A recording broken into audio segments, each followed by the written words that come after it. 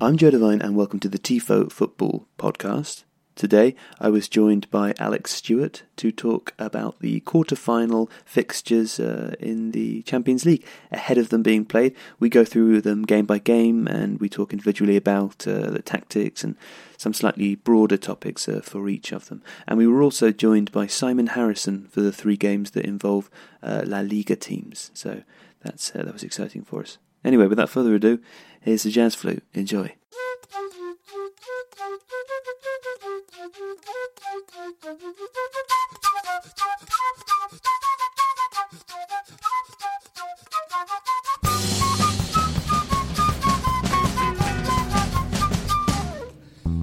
Okay, we're going to kick this off with the Liverpool-Manchester City tie. There are three other games in the quarterfinals, of course, but they all involve Spanish teams, and we've been promised the attendance of our friend and La Liga expert Simon Harrison shortly, so we thought we'd wait for him to talk about the Spanish team. So let's get going with the All-England affair, the sort of the Brexit dream, yeah? Not really, but it's the All-England affair. It's Liverpool, Manchester City, and I think this is actually a particularly, not from an Anglo-centric point of view, this is a particularly interesting game tactically, isn't it, Alex? Because, of course, we've already seen matchups between Liverpool and Manchester City this season, most notably the January fixture in which Liverpool beat City 4-3 at a point where no one was beating City. No one even looked like beating City. So whilst they've had a couple of knockbacks in the league recently, Liverpool, of all the English teams, and perhaps of all of the teams in Europe so far, have the most evidence to support the fact that they definitely could win this game. Yes, I think it's the most interesting matchup of the four ties. Partly because I think that two of those ties I think are pretty much foregone conclusions. This one is much, much more open. And I suspect that Pep will have had a kind of slightly divided attitude towards this. He probably will have thought this is the game that he most wants to avoid because Liverpool will have the confidence that comes from having beaten Manchester City. At the same time, there's probably a part of him that would like to have got this fixture out of the way before having to go on and play somebody in the semi-finals, because Liverpool potentially pose the biggest threat to City. Yeah. Okay, well, let's talk about why that's the case, because I actually missed this game in January but what I've read about it since and when we've spoken about it since, is it as simple as this? Is it that Liverpool pressed incredibly aggressively and had a sort of all or nothing mentality, which is reflected in the scoreline, and that forced Manchester City into making mistakes? Is it as simple as that? Yeah, pretty much. And add to that the fact that Liverpool have got a phenomenally exciting forward line with players that are all in extremely good form at the moment. Then throw in the fact that Liverpool's one massive deficiency, which was at central defence, has been pretty much alleviated by the arrival of Virgil van Dijk, and the fact that Karius has started to look like the kind of goalkeeper that Klopp will have thought he was buying. So Liverpool are absolutely a stronger proposition than they were at the beginning of the season. And yeah, you need to unsettle City. They're not... It's very hard to say that City have any particular weaknesses, but if you can defend aggressively against them, and that could be physically aggressively. You could do a kind of Burnley job on them and kind of really clatter into stuff and mark very, very tightly. But what you actually want to do is aggressively press passing lanes, work extremely hard to stop City building from the back, and Liverpool are set up to do that. Klopp's been building them towards this style of football with these kinds of results for the duration of his time in charge of the club. And he now has, I think, a team that really does understand what they're doing in terms of pressing, and in terms of pressing more aggressively than any other side in the league. Yeah. I think you'd say that they would be a threat to any of those teams in the quarterfinals. Not necessarily that they would definitely win, but the way that I see the Liverpool team, particularly that front three line, is that they could, in theory, beat any of those teams, and every team in the quarterfinal round, or even in the semi-finals, let's say that they make it past Manchester City, would be in some way afraid of playing them. I think a lot of that is to do with the pace of players like Sadio Mane and Salah. Mo Salah, for example. And also, I think something you've sort of touched upon here that we don't often talk about because it's not very easy to quantify from a tactical sense is momentum. You talk about the idea that Liverpool are going to come into this game with confidence based on the knowledge that they've beaten Manchester City in the past, right? And that they know how to do it.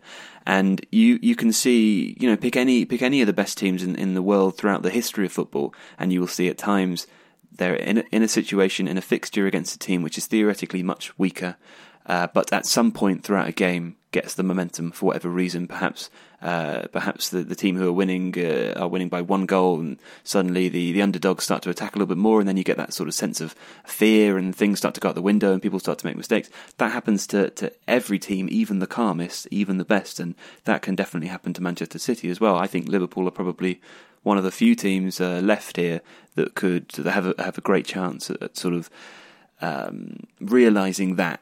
I think that's definitely the case. Looking at the fixtures, Liverpool are away at Palace in the game before the first leg, which is Liverpool at home against City. City are away at Everton. So potentially they've got a slightly tougher game there as well. And I think what City are going to want to do is I suspect away from home, City are going to try and match that intensity that Liverpool have and press them really aggressively and try and get an advantage that makes Liverpool need to come out and attack City almost more even than they usually would in the second leg. The one thing that Liverpool, that any team that presses this intensively is vulnerable to is fatigue and the lack of concentration that comes with fatigue. So, for 180 minutes, absolutely, it's a different thing, isn't it? To their game in January, sort of, there's a massive energy exertion put into that, and it's all over in 90 minutes, and it's almost there's almost a surprise element to it, but trying to manage that same crescendo over 180 minutes is a totally different environment. That's right? true. Do you know what I've also just noticed from the fixtures is that both sides have got their derby matches in between the first and second legs.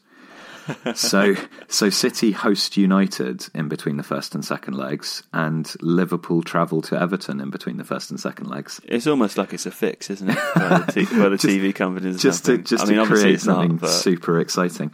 So yeah, I think City will really go for it in the away leg, and kind of play on the fact that potentially Liverpool will just end up too exhausted having to chase the game in the second leg. City at home can sit off slightly. We do remember, of course, from last season that City's issues against PSG when they went out were predicated on taking a slightly too passive approach to the game. So, there's the balance to be struck there. But I mean, this to me is a really intriguing one. And I don't, on paper, City are the better sides. City are the form team. City are running away with the Premier League. Blah blah blah. Over blah, two legs, maybe City have the advantage potentially. But I would say that of all of the ties, not only is this the most exciting, but probably as a corollary to it, it's the hardest one to call. And I wouldn't be at all surprised if Liverpool won over the two legs. And I think if Liverpool can unsettle City and particularly kind of establish that intangible dominance that comes from really attacking and imposing themselves on a game with that confidence, with that swagger of having played. And if there's a manager that can convince you to do that, it's going to be someone like Jurgen Klopp. Then you could just see them doing it. I mean, I think the odd thing to say is that against the other sides in Europe, City have got a better chance than Liverpool have. So if City do win this tie, they will probably go further. Whereas if Liverpool win it, I think they would. Well, you say that, but then what about, Jurgen Klopp's had a lot of experience in trying to beat Bayern Munich in the past. Well, yeah, through Mainz and then Borussia Dortmund, obviously, but he doesn't have a very good record against them. And he also doesn't have a very good record in the final stages of cup competitions. So it's really hard to know. I think that's what makes this so intriguing, is that you've got two very interesting, successful, charismatic coaches. You've got very exciting teams, neither of whom will sit back and defend and play in a kind of cagey style like maybe you'll get from some of the other fixtures. This will be two teams that are going hell for leather over 180 minutes, and that's just probably the most cliched Brexit thing I've ever said. And I'm really sorry. I'm really sorry. I've just ruined everything. And thankfully, we've got our resident La Liga expert, our very own Sid Lowe. Not Sid Lowe, obviously. That would be cool, wouldn't it? It's just Simon Harrison. Hello, Simon. How you doing? All right? Yeah, I'm good. Cheers. Not too bad. Simon's agreed to join us to help us talk through the Spanish teams, who luckily fill 3 of the 4 games as per usual. Although maybe that's a bit of a drop on recent years. But let's start with Juventus Real Madrid, which was the feature final from last year. Of course, Juventus under Allegri have reached the runners-up position twice already, but they did lose to Real Madrid last year. Simon, is there any hope that Juve might do some damage against Real Madrid, or are we looking at the same team as last year, who's now won 11 championships? Well, it's not quite the same. I mean, last season there was this whole mentality around Real Madrid. No matter whether it was in the league, in the Champions League, there was always that sense of they were going to score at some point. Even if they were trailing 1-0, if it was still tied going into the later stages of games, there was always that feeling that something was going to happen. Ronaldo was going to pop up and score. Sergio Ramos would score from a set piece, something like that. And for much of this season, that's kind of not been the case. However, in the last month or so, we're starting to see a bit more of potentially the Real Madrid that we saw last season. I mean, Cristiano Ronaldo in 2018 has been by far and away just massive improvements from what he was doing at the tail end of last year. He looks fit, he looks sharp. You've got Gareth Bale, Karim Benzema, they're both back fit and they're playing a little bit better. Lucas Vazquez, of course, doing extremely well. Asensio doing very well. The only real change in terms of form coming into this one is the fact that Isco hasn't really been used. He's not the key man that he was in the run-up to the Champions League last campaign. But, I mean, if you'd have asked me maybe 2 months ago, I would have said that Juventus have got a really good chance of knocking out Real Madrid. If you ask me now, I think that they've both got their own merits on their own patches. They can both put up, some good resistance at home. But I mean, we did see with Juventus, they have got a few players that can maybe be got at. It depends what Allegri goes with. But Real Madrid, they're not as frightening as they were last season in the Champions League. However, when you've got someone like Cristiano Ronaldo getting back into form, you've got a lot of options. Kroos and Modric came back to fitness last week and played against Eibar. I mean, everything's kind of clicking into place at a kind of good time for Zinedine Zidane, because a month or so ago, he was really under pressure. Well, actually, we've put out a couple of videos with yourself writing recently on both Ronaldo and Asensio, and I wanted to ask you about that, if it's likely that they'll both feature in the same team, because the Ronaldo video focused on the evolution of his play at Real Madrid and how he's become almost more of a poacher. Maybe that's not the most romantic way of putting it, but that he's sitting up top more with Benzema. He's doing less work in the creative department, but he's still an incredible striker, predatory striker, so he's still scoring a lot of goals. Are we likely to see Asensio and Ronaldo play together? I think something that we've seen in the last few months, we've seen it against Real Sociedad, a couple of the games at the Bernabeu, we saw it against PSG, and that was Zinedine Zidane choosing to go with Lucas Vazquez and Asensio out wide in more of a sort of 4-2-4 kind of formation. And that basically means that with Vazquez out wide, with Asensio out wide, they've got a lot of pace, they can counter, but also these players, they're not afraid to track back, they are willing to put the work in to get back and help out their fullbacks. And it essentially takes a lot of the legwork away from the front two. So when you've got Benzema and Ronaldo, you might see Benzema coming a bit deeper to associate with other players. However, with Ronaldo, he can kind of be left to his own devices and do what he does best, which is kind of sniff out the chances. I mean, we saw him, I suppose the first big game where it was kind of noticed that he was playing a much, much different role was against Bayern in the last Champions League, where he popped up with a few goals, and it was much more of a number 9 kind of performance than we would be used to seeing from him before his injury at Euro 2016. So, I mean, I think there's a good chance that we could see it, because in a few games where Real Madrid, they've looked good going forward, they've carried a real threat, they've scored a few goals, over the last few months, it's been this kind of 4-2-4, 4-4-2 kind of formation. And I mean, that's seen Asensio out wide on the left-hand side, Ronaldo up top with Benzema supporting him.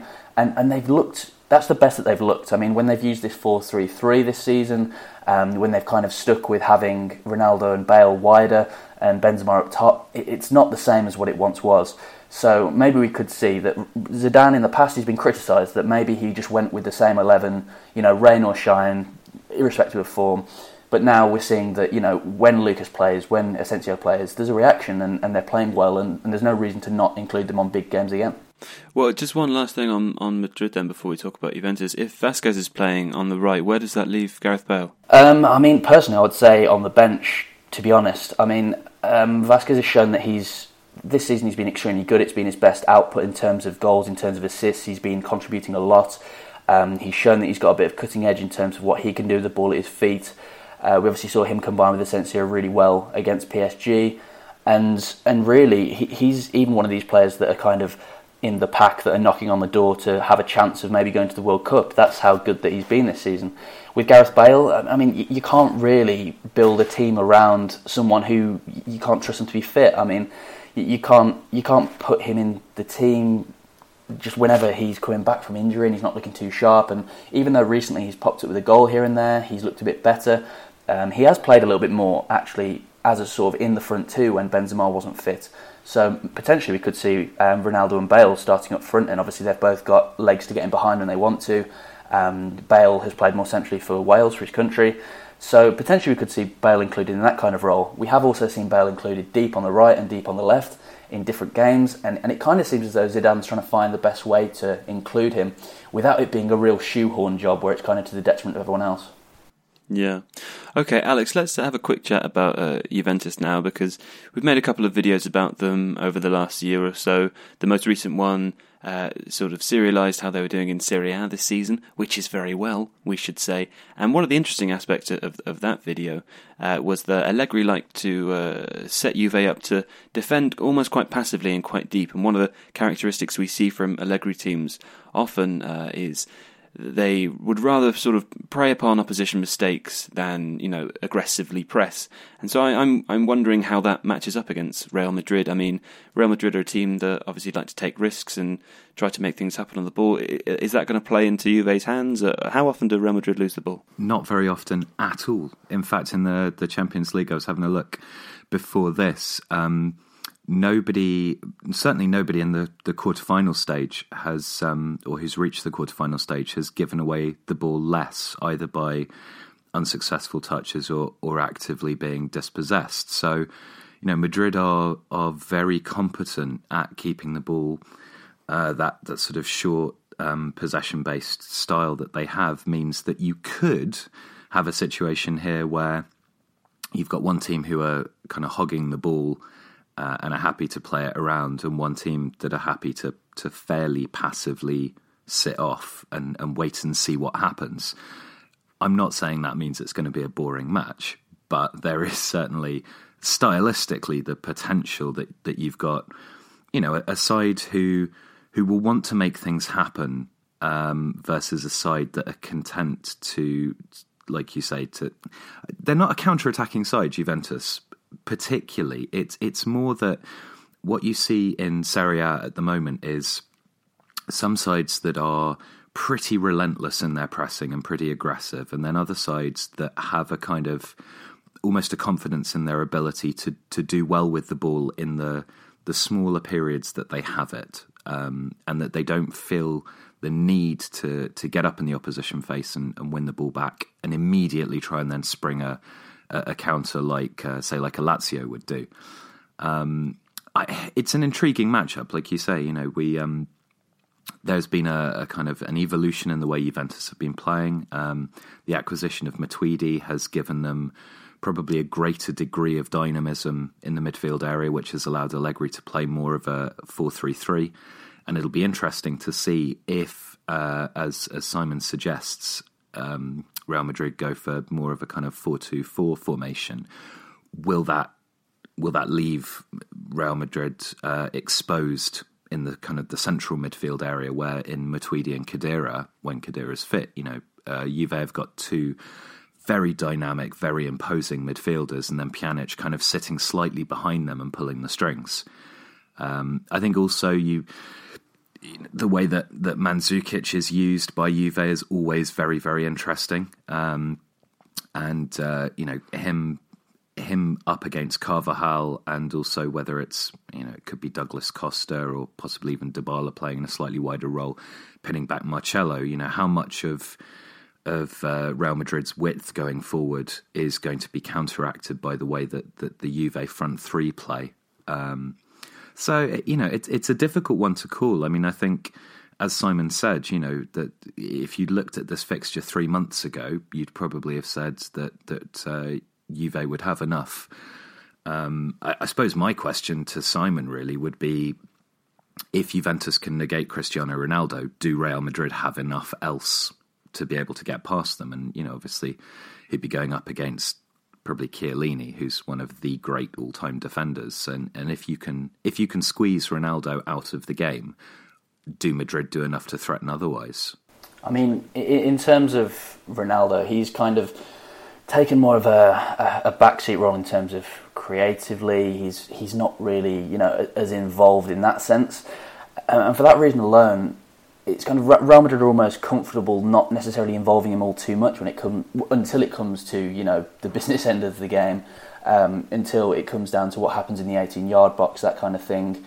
That's not to say that he isn't capable of beating players. I mean, he is, but we are seeing now that, he is prepared to let other players kind of take the slack a little bit more, to trust in his teammates a little bit more. It's not all what he's doing anymore. So in that sense, I mean, he's got a unit that will work around him. If they do go with Lucas Vazquez and Asensio out wide, that's kind of showing that they're prepared to have those players take the load off Ronaldo in terms of being expected to do everything himself. And he's kind of now more in a mould where it depends on the service around him and whether he can wriggle free. Obviously, Chiellini, we saw him in very, very good form against Tottenham. Arguably, the standout figure from that whole second leg. But at the same time, I mean, Ronaldo, he just seems to pop up in these little... I don't know whether it's intuition, whether it's just habit. I don't know what it is, but I mean, you saw against PSG some very, very scrappy goals, but he was still there. I mean, he didn't do anything outstanding. He didn't need to. He was just happened to be, sometimes by fortune, sometimes by intuition, just happened to be in the right place at the right time. And I mean, you can have Chiellini absolutely on his case for 90% of the game, but I mean, what happens in those other small percentages? I mean, he's bound to get one or two chances, and what we're seeing at the minute is that he's in that kind of form where he'll probably take them. And one thing I was going to say, actually, in response to how you began, Alex, was to compare what you were saying to the final last year, which sounded very similar. Juventus aren't a counter-attacking team, but they set up, rather passively in that game, and they were punished towards the end, when it came to extra time, and when they hadn't quite done enough during 90 minutes, and then they were obviously very, very tired. So I think I wouldn't be, so surprised to see that play out again, although it would be interesting to see if Allegri maybe tweaks, given experience of that happening before. But let's move on to the next game involving a Spanish team, all three but one. Sevilla have drawn Bayern Munich. Alex, you've worked on a couple of videos related to Bayern Munich very recently. I believe one of them starts by calling Bayern Munich imperious. Is that the case here? To me, this is probably a foregone conclusion. I defer to Simon knowing far more about Sevilla than I do, but I've watched Bayern a lot in the last month or so because of the work that Tifo have been doing with the Bundesliga, and they are probably the most impressive side that I've seen play regularly, with the exception of Manchester City. They seem to have an ability to shift and react to circumstances, so there's enough. They've got enough quality to impose themselves on a game, but should things drift away from them, or should the opposition set up in a particular kind of way, there's a flexibility in the way they play that allows them to deal with that. They've got in Arturo Vidal, one of the outstanding central midfielders currently playing. They've got James Rodriguez playing in a a deeper role, and between the two of them, they're able to keep play ticking over, recycle possession. Kimmich out wide has been from fullback, but playing so high up the pitch that I think he's leading them for assists or joint for assists in the Bundesliga. And in Lewandowski and Müller, you've got two players who, as Simon was saying about Ronaldo, they will pop up, they will get chances. So, well, I think maybe the best way to go about this then is to take it over to Simon and say, does Sevilla have any chance of beating Bayern Munich? If so, what would that look like? I really cannot see it happening. I mean, I don't even think that Sevilla, they shouldn't be at this stage of this tournament, really. I think it's more down to the failings of Manchester United than really what Sevilla did particularly well.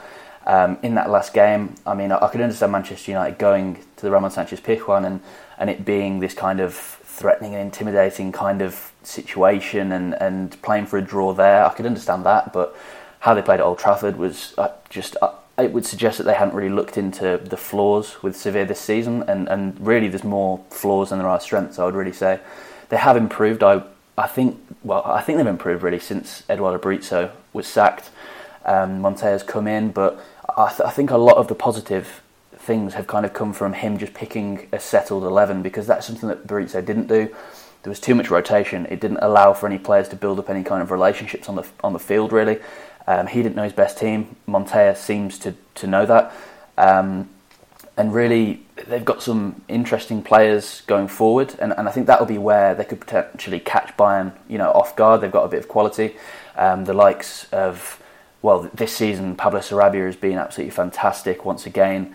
Joaquin Correa, I mean, we didn't really see the best of him against Manchester United. We saw some flashes, but he didn't have any cutting edge about him, but he's a very talented player too. Franco Vasquez under Montea, he's improved quite a lot.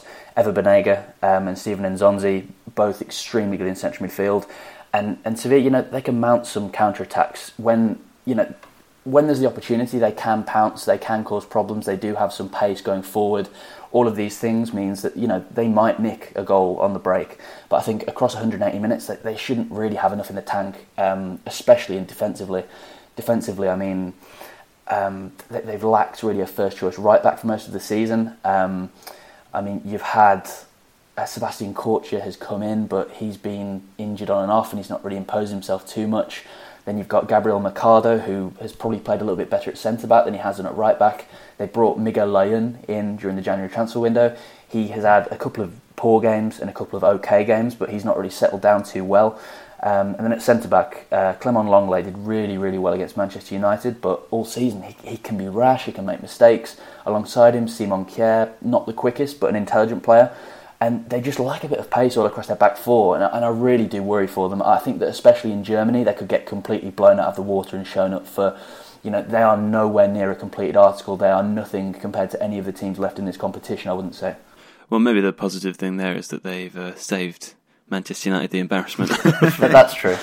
of having the similar blowout in Germany. It sounds like that one's maybe a foregone conclusion, can I say that? I mean, I would say so. I really can't see. I could see maybe Sevilla putting up a fight at home, but I can't see that outweighing what could happen at the Allianz. Okay, well that's two potentially boring games to start with then, isn't it? Boring in different ways. I think I'd agree with Simon that it's a foregone conclusion. I think you want to look at how Bayern approach this game and how they play, because that could give an indication of the team. Having watched a lot of these teams on and off, Bayern to me looked the strongest side, like I say, of any of the teams left apart from Man City. And I think Bayern possibly have a greater cohesion, a more settled side even than City do, in terms of how those players play with each other. So it could be instructive purely from that perspective, not to see how Sevilla actually get on. I mean, one thing just to quickly add about Sevilla as well, in terms of before Montea came in, they'd gone about a calendar year without losing at home. Since he's come in, they've conceded 5 against Real Betis in their local derby. They've conceded 5 against Atletico Madrid at home as well. That they've lost 2-0 against Valencia. Obviously, Manchester United managed to get away with a point and 0-0. So under Montea, I mean, it might be down to the fact that this 11 that he goes with for the big games, they're kind of a little bit tired, and over the international break, hopefully they'll be able to get themselves sorted a little bit. It won't be as intense anymore. But that they've not. It's, you know, at home they're still going to put in a better performance than they would away. Their fans are extremely well. Their fan base is brilliant. They're going to have lots of support, but they're showing that they're a bit leaky at home now too. So, you know, something which would have been, you know, 2 months ago or so, it would have been a really strong point in their favour that they could make a nuisance of themselves at the Ramon Sanchez Pizjuan. Maybe it won't be the case necessarily in this tie either. So, you know, it could get embarrassing, I would say, to be honest. I don't think that Sevilla have got anywhere near enough quality in defence to really stand much of a chance against Bayern. Okay, well, let's move on to the next game then. We've got Barcelona. They've drawn Roma. The first leg is at home for Barcelona. So, Simon, let's start with you. We've made a couple of videos about Barcelona. We've got one on Messi coming out this week. We've looked at Ernesto Valverde before, and we've looked at that interesting 4-4-2 that they've been playing at times as well. Presumably, you would imagine that they're going to have the quality to be able to get past Roma. Is that the way that you see it? Yeah, absolutely. I mean, even though Barcelona, there aren't a lot of games in which you would label it necessarily a sort of Barcelona masterclass or anything like that. What they can do is minimise mistakes, allow opponents to make the mistakes before they do, pounce upon those. I mean, we saw against Chelsea most recently. Barcelona, they didn't need to be particularly fantastic, but they were just what they've been all season. They were steady, they were composed. Tactically, they're very, very good in the Valverde. We can see as things have settled down, there's a bit more fluidity at times between certain players in attack, and all in all, I mean, they're just very malleable. They've got a lot of players that can change games. Valverde has shown in terms of making changes himself, having the right judgment, knowing what kind of weaknesses to go and look at and exploit in opponents. He's shown that he can do that all season. It's not really mattered who they've played against, whether it's in the Champions League or whether it's in La Liga. Consistently, he's shown that he knows the right way to go. And I mean, with Lionel Messi in brilliant form, Luis Suarez has been brilliant in 2018 as well. You've got Ousmane Dembele having his first very good game against Chelsea. Felipe Coutinho, he's scored a couple of times recently. He's looking good. I mean, it's all very... It's been very consistent for Barcelona. They're still unbeaten in the league. They're closing in on a historic record in terms of going for so long in one season unbeaten in the Spanish top flight. And it's hard to see anybody beating them. It doesn't really matter who you'd put in front of them. They're just very, very well organised. Tactically, Valverde's got everything spot on so far, and they have Messi to add that flourish in terms of the rest of their team has been doing very well. Ter Stegen, brilliant. Samuel Umtiti's been fantastic this season as well. All the way through the spine of the team, Busquets as well. All of these players have been performing well. And then when you've got Lionel Messi to make the difference against teams that are set up and are tough to break down, it's almost like a cure-all. Messi's presence kind of, it guarantees that you're going to have a few very good chances per game minimum. Yeah, okay. It's an interesting idea, isn't it, really, that Valverde's done so well in one sense, and you mentioned the sort of closing in on the unbeaten record thing there, and the idea that they're sort of likely to at least reach the semi-finals of the Champions League, so you can't see anyone beating them. It's an interesting idea that this Valverde team, which seems slightly more conservative, if it's fair to say, slightly more reserved than Pep Guardiola's tiki-taka, it could almost be more successful in a way, or as successful in terms of earning top honours. I suppose it's just an example of how there isn't one great, perfect style of football, right? Yeah, absolutely. I mean, we've seen a few different things from Barcelona in recent years. I mean, under Luis Enrique most recently, going to this whole 3-4-3, trying things like that, people were Luis Enrique was extremely good during his tenure in terms of winning trophies, but the question became that the fans didn't really kind of enjoy the way that it was being done. It's difficult because managers can be super successful, do really, really well in terms of honours, in terms of lifting trophies, and sometimes it's not enough. And I mean, with Valverde, it'll be interesting because, as you've said, I mean, he's more conservative. They don't take so many risks. Everything's just been very, very steady and measured. It's not like there's any kind of pioneering football being played, but it's just very composed and well, you still get the magic of Messi, right? Yeah, of course. I mean, he's got the freedom to act as he sees fit. And I mean, when you're shackling the player that's in the best form in the world, and I mean, if people wonder, because obviously you hear obviously about Barcelona just kind of rattling through the Liga like it's nothing. They're still unbeaten. You get this idea that La Liga as a whole entity isn't very strong. But then when you see a game, for example, if people are tuning in against Chelsea and they've not really seen much of Barcelona for much of the season, you can just see that some of the things that he's capable of doing, it's really just frightening. And it's not sort of reserved to just that game. He's shown that he can do things in big games this season. A first half performance against Girona very recently, which obviously Girona aren't going to match up to some of the teams they're playing against in the Champions League. But it doesn't seem to matter who he plays against when he's just on his day. It doesn't necessarily matter who he's playing up against. Okay, Alex. Well, we've heard they're a team that Simon can't see being beaten, and with probably the best player in the world. Do Roma have any chance? What's your view of that? I think Simon's summary of Barcelona is a fair one, and again, it's hard to look beyond them winning this tie overall. Roma's issue is that they play a style which is possession-based, is quite unaggressive, even with Daniele De Rossi playing in midfield. They're not a passive side, but they're quite happy to play the ball around, not go for broke in terms of throwing players forward to create chances. I think if they're going to stand a chance against Barcelona, they actually need to turn that upside down. They are very good at set pieces in Edin Dzeko, aerially, and Kolarov's dead ball delivery. So, one way that they could look to do this is to play quite aggressively, throw people forward, try and win free kicks and exploit dead ball situations. They've got a lot of tall players, so that could work. Also, Kolarov from direct free kicks has been very good this season. It's hard to see if they play in the style that they are used to playing, that they would have enough. I mean, they look weak at fullback. Kolarov has done well going forwards, but he's not very fast anymore. Perez is prone to lapses in concentration, not the best disciplinary record either, and having fast attacking players dribbling at either of those would probably give me cause for concern if I were in charge of Roma. Their midfield is very reliant on Nangolan's energy because De Rossi's quite old now. Strootman's never been a particularly dynamic player, although he is a good passer of the ball.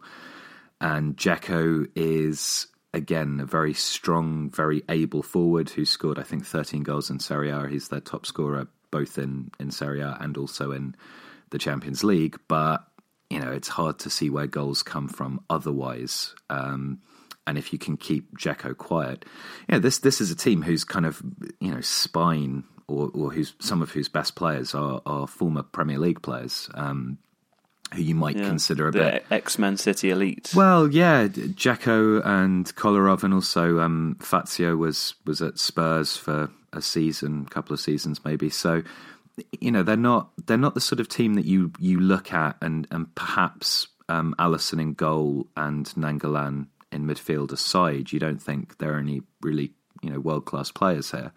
And to me, if they want to stand a chance against Barcelona, they kind of have to, like I say, take a step away from this fairly patient style they've been playing, go much more direct, look for aerial balls, look to use Dzeko's height and ability in the air to bring in the wide players, Sharaway and Perotti, and try and get something from a set piece situation maybe.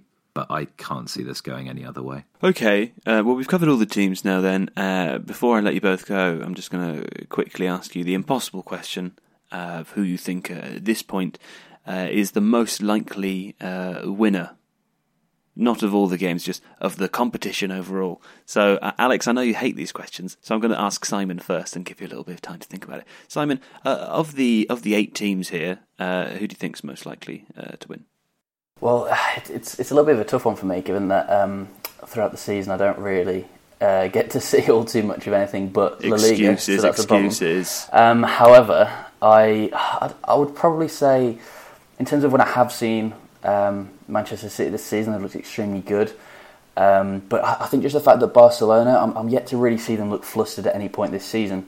So it might prove to be that, in this tie potentially, I can't see it happening, but maybe in this tie that would happen. In the semi-finals, maybe that's when we'd start to see something that's a bit more high stakes, and that's where you're getting a real fair matchup. But I would have to say, from the football that I've watched this season, I would have to go with Barcelona. I think in terms of the Spanish teams, I can't see Sevilla going through this round. Real Madrid can probably go through, but they'll make hard work of Juventus, I would say. But Barcelona should cruise through, I would suggest. And apart from maybe, I've seen some of Manchester City and they've looked extremely good, and it would be great to see a Barcelona against Pep Guardiola sort of occasion. That'd be nice. But I'd say Barcelona. Okay, Alex. Bayern. Okay. Your allegiance to the Bundesliga is admirable. I'm actually, it's worse than that. I've been reading Uli Hesse's book on Bayern.